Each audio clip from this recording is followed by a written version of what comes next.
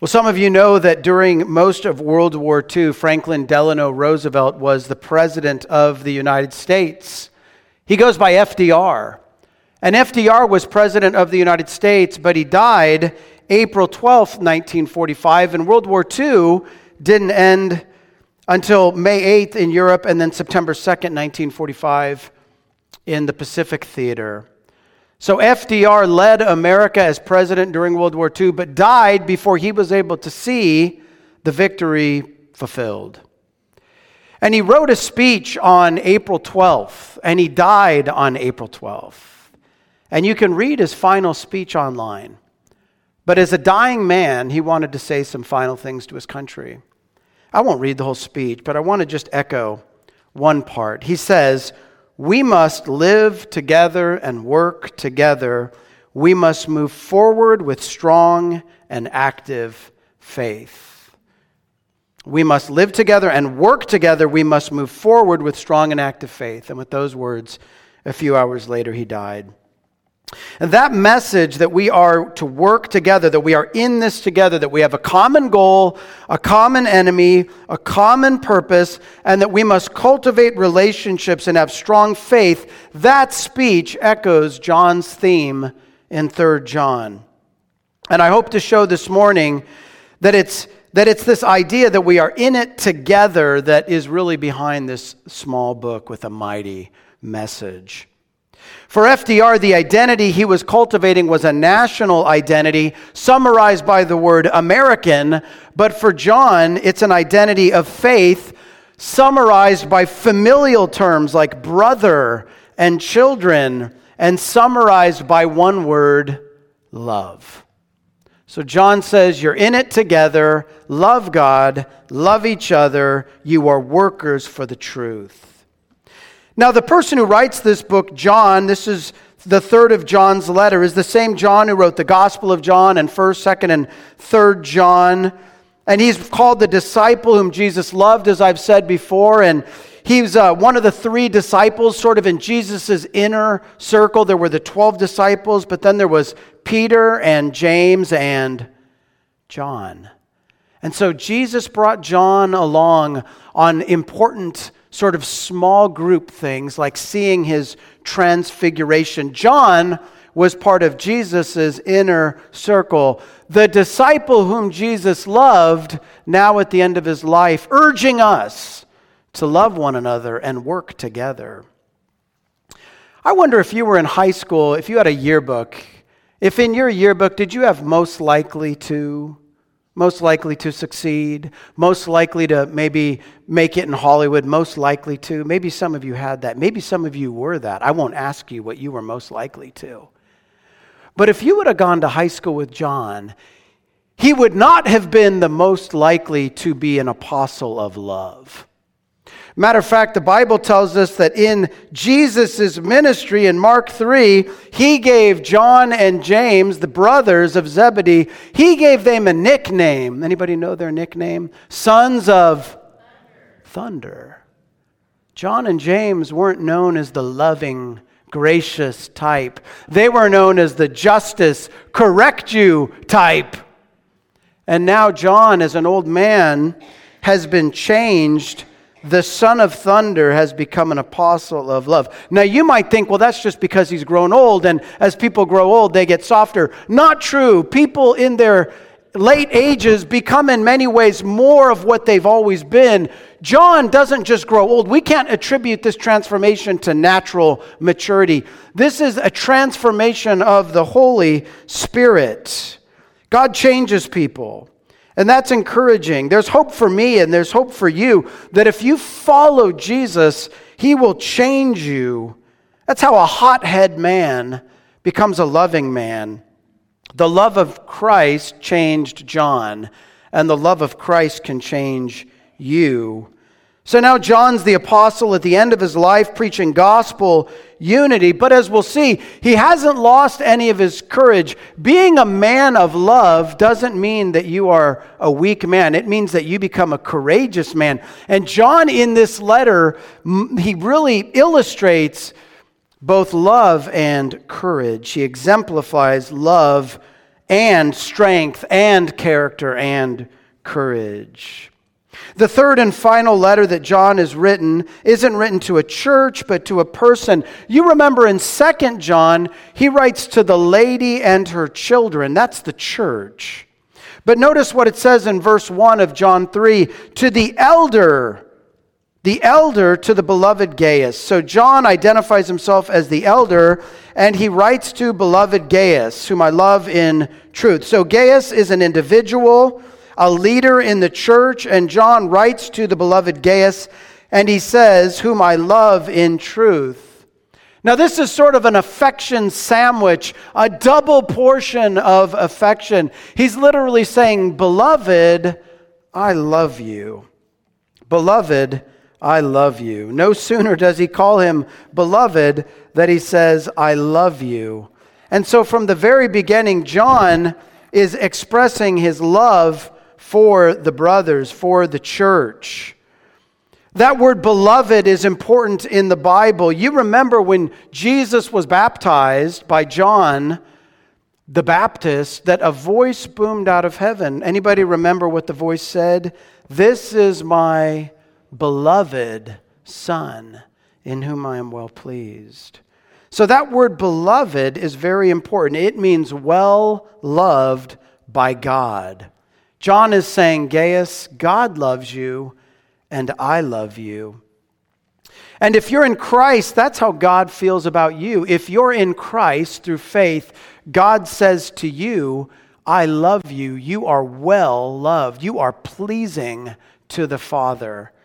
And so you might come this morning feeling like a failure in your life, but if you are in Christ through faith, His righteousness has been applied to you, His blood covers your sin, and what John says to Gaius echoes to us through the centuries to everyone who believes. God says you are loved by the church and by God Himself, and God is well pleased. We often miss that God's declaration of Jesus at the moment of baptism symbolizes this active humility, symbolizes that when we act in obedience, when we act in humility, when we turn from our sins to follow Jesus, we feel the reality of God's love for us in Christ. That's just an encouragement. Not to be caught up in sin, but to live freely in obedience to Christ. And when you do, you feel the reality. You don't just know it, you experience it, the reality of God's love for us, His profound love for us, His eternal love for us in Christ. John says to Gaius in verse 2, look at verse 2, he says, I pray that it may go well with you, that you might be in good health, even as it goes well with your soul. That's an interesting thing to say. He says, I hope your body is doing as well as your soul. What an amazing statement. John knows how his soul is doing, and he hopes that his body is doing as well as his soul. This is really important for us to just think about that for a minute. Sometimes your soul is doing great, but your body not so much. And sometimes your body is doing great. On the outside, you look healthy, but on the inside, you are stained and weak and sick. Two things to point out. You know this, but this is what's called biblical anthropology. This is what the Bible says about you. And it's different from what the world says about you. The world says you're just a body, but God says you have a soul that'll never die. And when your body is laying in a grave or in an urn or whatever happens to your body when you die, your soul will go to be in the immediate presence of God, one day to be rejoined by a resurrected body fit for eternity. John is reminding us that you have a body and a soul. And number two, John is reminding us not to think that God's love or favor is measured by physical health or by earthly stuff. It is possible to be in physical health and think, well, God, I must be really accepted by God because I'm in really great shape. John says, no, it's not how it works. Your soul and your body, your soul can be healthy and your body sick, and your body can be healthy and your soul sick. And John says, I hope your soul and your body are healthy, but don't judge the health of your soul by your physical possessions or by your physical health. Well, how does John know that his soul was healthy? I mean, how do you tell if someone's soul is healthy? What kind of device scans the soul? Well, there is none. Your physical health is gauged by, blood tests and x-rays and MRIs and stuff like that. But the health of your soul is gauged by your walk, by your life. Look at verses 2 and 3. He says, I pray that it goes well with your soul, for I rejoiced greatly, verse 3, when the brothers came and testified to your truth, as indeed you are walking in the truth. Here we see that the Christian community is a community of truth. Capital T, unchanging, objective, eternal, not my truth, your truth, the truth of God in Christ, who is the truth. And so John says, we are a community of truth, of the gospel, sinners who turn to Jesus and trust in him savingly and receive forgiveness through his sacrificial death and glorious resurrection. Not only forgiveness, but eternal life. John's writing the church and he's saying that this church is not defined by earthly realities, but by the eternal truth of Jesus. And notice in verse 12, if you look at verse 12, there's another individual we're introduced to, Demetrius. And John says, Gaius, you're doing well. And Demetrius, you're doing well. Demetrius has received a good testimony from everyone and from the truth itself. The measure of success for a Christian is not the car you drive. It's not the money in your bank account. It's not the square foot of your house. It's how your life reflects the unchanging truth of God's Word. If your life aligns with the beautiful Word of God, then that is success. That is soul prosperity. That is what God longs for us and what we should long for each other. Now notice that John says that the truth of the gospel isn't just something external. It must be something that we believe. It must become our truth. Young people, it can't just be your parents' truth. It can't just be grandma and grandpa's truth. It can't just be your mom and dad's truth. Maybe a friend brought you. It can't just be their truth. The truth of God in Christ must become what you believe. It must be your truth. Notice that John says to Gaius in verse 3, for I rejoiced greatly when the brothers came and testified to your truth. Your truth. This doesn't mean that truth is subjective, like my truth is my truth and your truth is your truth. No, this means that Gaius believed the truth and then he lived it out.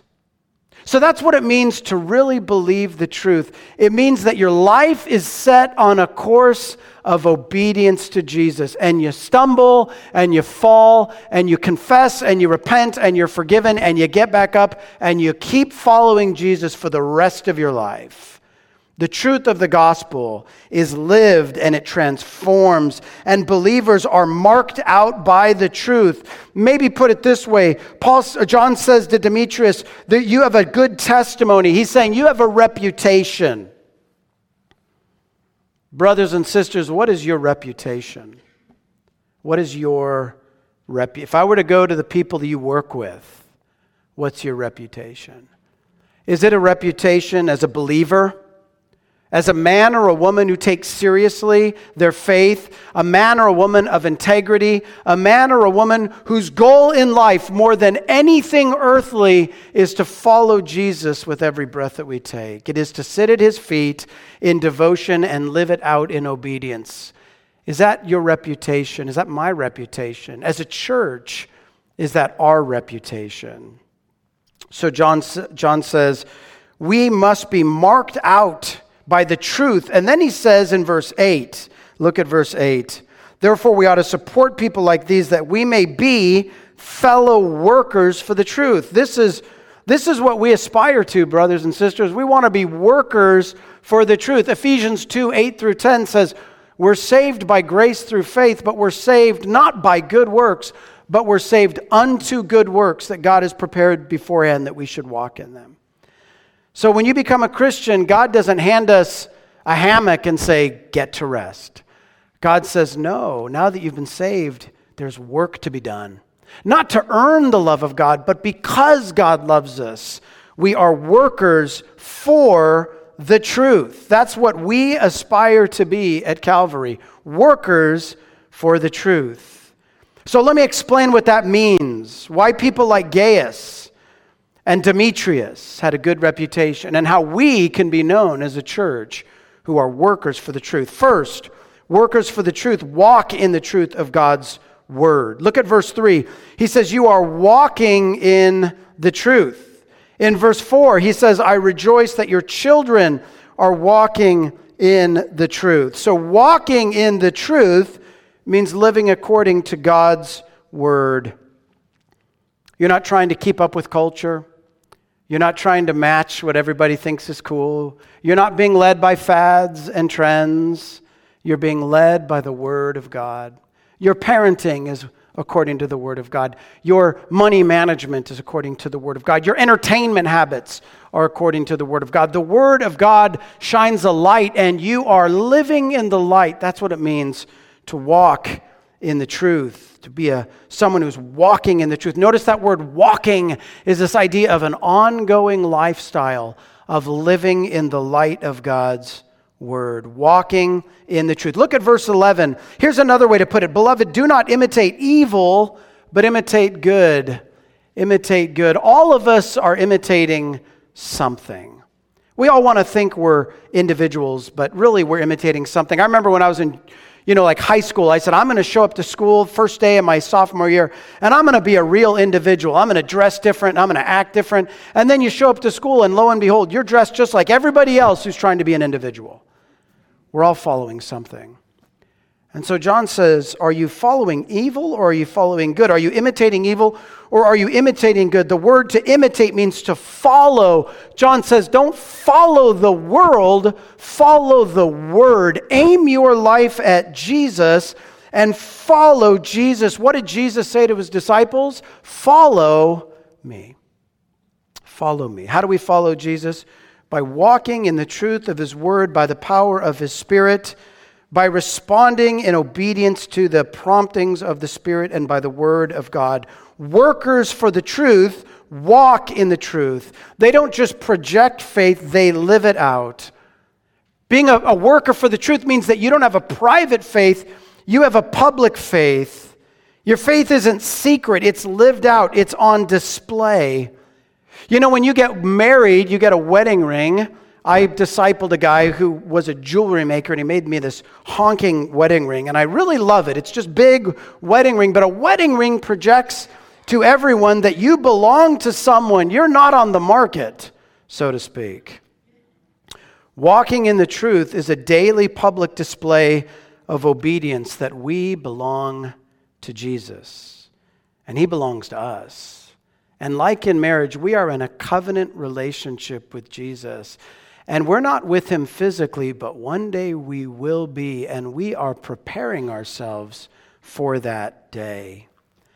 So that kind of public faith is an immense joy. Don't miss out on what John says in verses 3 and 4. Verse 3, I rejoiced greatly when the brothers came and testified to your truth. And then he goes on in verse 4, he says, I have no greater joy than to hear that your children are walking in the truth. We walk in the truth, and when we do, there is joy. There is joy in walking in the truth. Listen, if you hear me say nothing else this morning, would you just allow this to be seared into your brain? There is joy when you walk in the truth. There is great joy when you are walking in the truth. Maybe you're here this morning, and you don't have great joy. And I would ask you, are you walking in the truth? Or is there a part of your life that's separated from God's word? Are you sort of saving some part of your life for your own private rebellion? As long as you do that, you will not be joyful. God will not let you be joyful because God, more than anything, wants you to run to Christ to experience forgiveness and to walk in the truth. And when you do, there is great joy.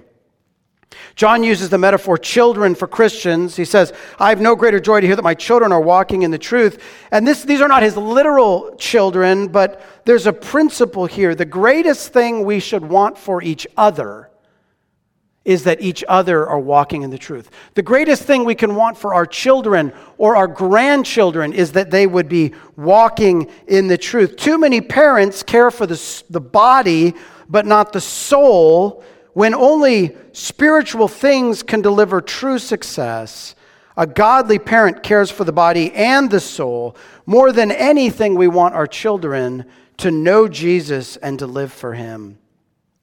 In the previous book, 2 John verse 4, he says, some of your children are walking in the truth. And that's how it is. Not everybody is walking in the truth. I would be ignorant to think that everybody is walking in the truth. And so as a pastor who loves you, one of the exhortations or applications of this book is that I would urge you to walk in the truth and experience the joy of following Jesus. And just ask you this morning, where are you this morning? Are you walking in the truth? If not, return to walking in the truth.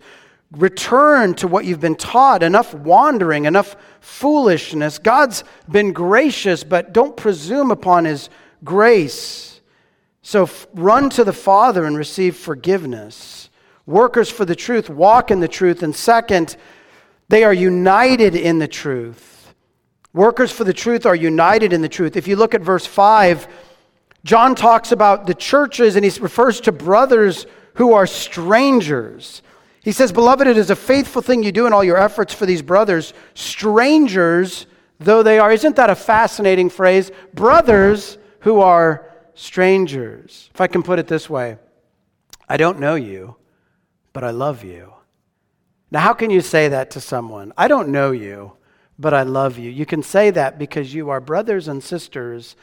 You are children of God, the Father, through faith in Jesus Christ. And you recognize their faith because they are following Jesus as you are following Jesus. And so one of the main messages of this book is that we should welcome each other in Jesus.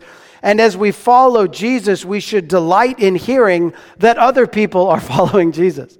So if we hear of a church down the road that's really blowing up and they're preaching the gospel, that doesn't make us jealous. That makes us happy. We want people to know about Jesus and follow Jesus.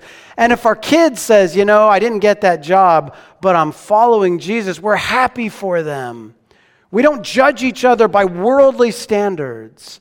We want for each other what John wants for us, which is that we walk in the church. If we're walking in the church, we'll be walking in this. If we're walking in the truth, we'll be walking in the same direction. Think about that for a moment. Our culture, people are pointed in all kinds of different directions. They believe different things. They act different ways, different values, different beliefs. They're committed to different ways of thinking and living. And so our culture is a culture of chaos and disorder and disunity. But in the church, God is a God of order, and we are to be a church of order. And the only way we are in order is if we are all pointed in the same direction, following the same word, committed to the same Savior. We're not committed to our agendas. We're not committed to our preferences. We're not devoted to our way. We're committed to Christ and his kingdom and his glory and his way. As we saw last week in Jude, there is this unity of faith is constantly under attack. And in John 3, it's personified in verse 9 by a guy called Diotrephes. And John calls him out because he's a wolf in sheep's clothing. He's dangerous. And just like a doctor, your doctor doesn't say, there are generally things that cause cancer. Just generally. No, he says, don't smoke because it'll cause cancer. Your doctor, if he loves you, warns you against specific things. And John says, watch out for Diotrephes. Why?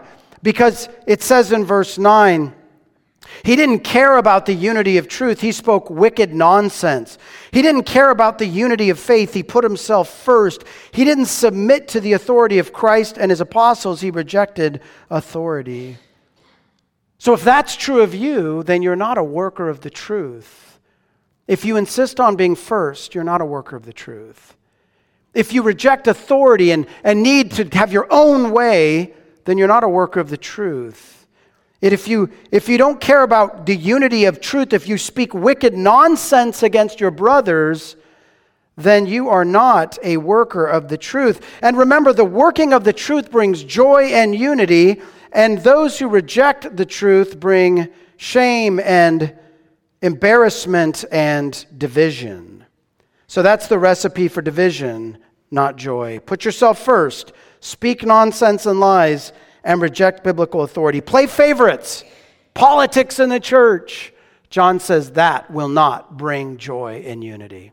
It will not reflect the glory of Christ. It will bring shame and embarrassment. And by allowing Diotrephes to experience shame and embarrassment, he's warning the rest of us, don't be ashamed. Don't be embarrassed to be found walking in selfishness. Walk in obedience to Christ. Be a worker for the truth. Third, workers for the truth support the advance of the gospel. Support the advance of the gospel. This is what John wants. John wants Gaius, to support people. Look at verse 8. Support people like these. Support people who preach the gospel, who advance the gospel. And so our church is a church where we want to support various efforts to share the gospel in care facilities and in children's ministries and in recovery ministries. We want people to hear the gospel. Some of you know that we're a Southern Baptist church, and as a Southern Baptist church, we give to something called the cooperative program. And the cooperative program is churches that pool their money together so that our little church and our little money contributes to something great that has a global impact. As you walk out today, you're going to see a little display of pictures. It's been there the past couple weeks. Did you know that through the cooperative program, our church sponsors 3,511 missionaries around the world? 3,511 missionaries. In 2022, through the cooperative program, our church, along with other churches, planted 745 new churches in North America. And we have 6 training seminaries educating over 22,000 future pastors, youth ministers, counselors, and missionaries around the world.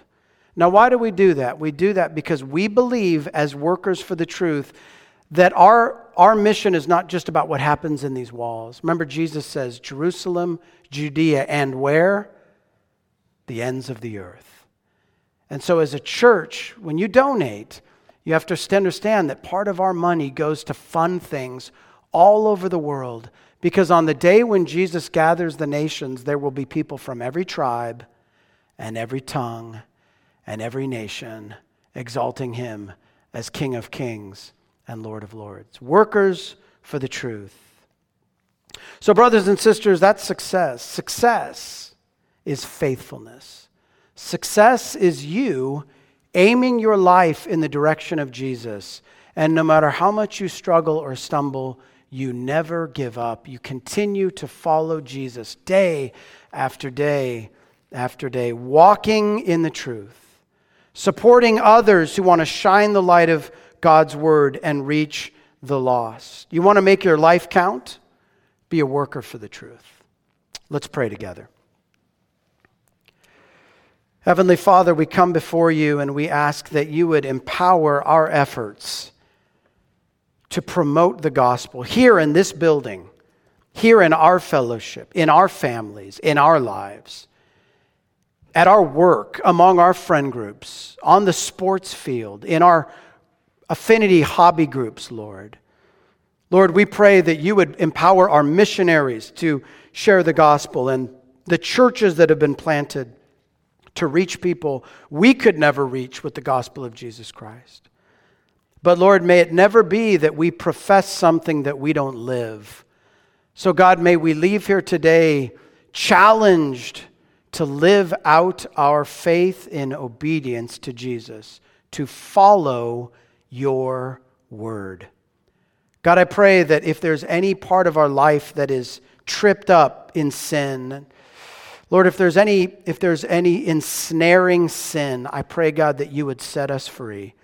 Grant us repentance and faith to walk in freedom. In Jesus' name we pray. Amen.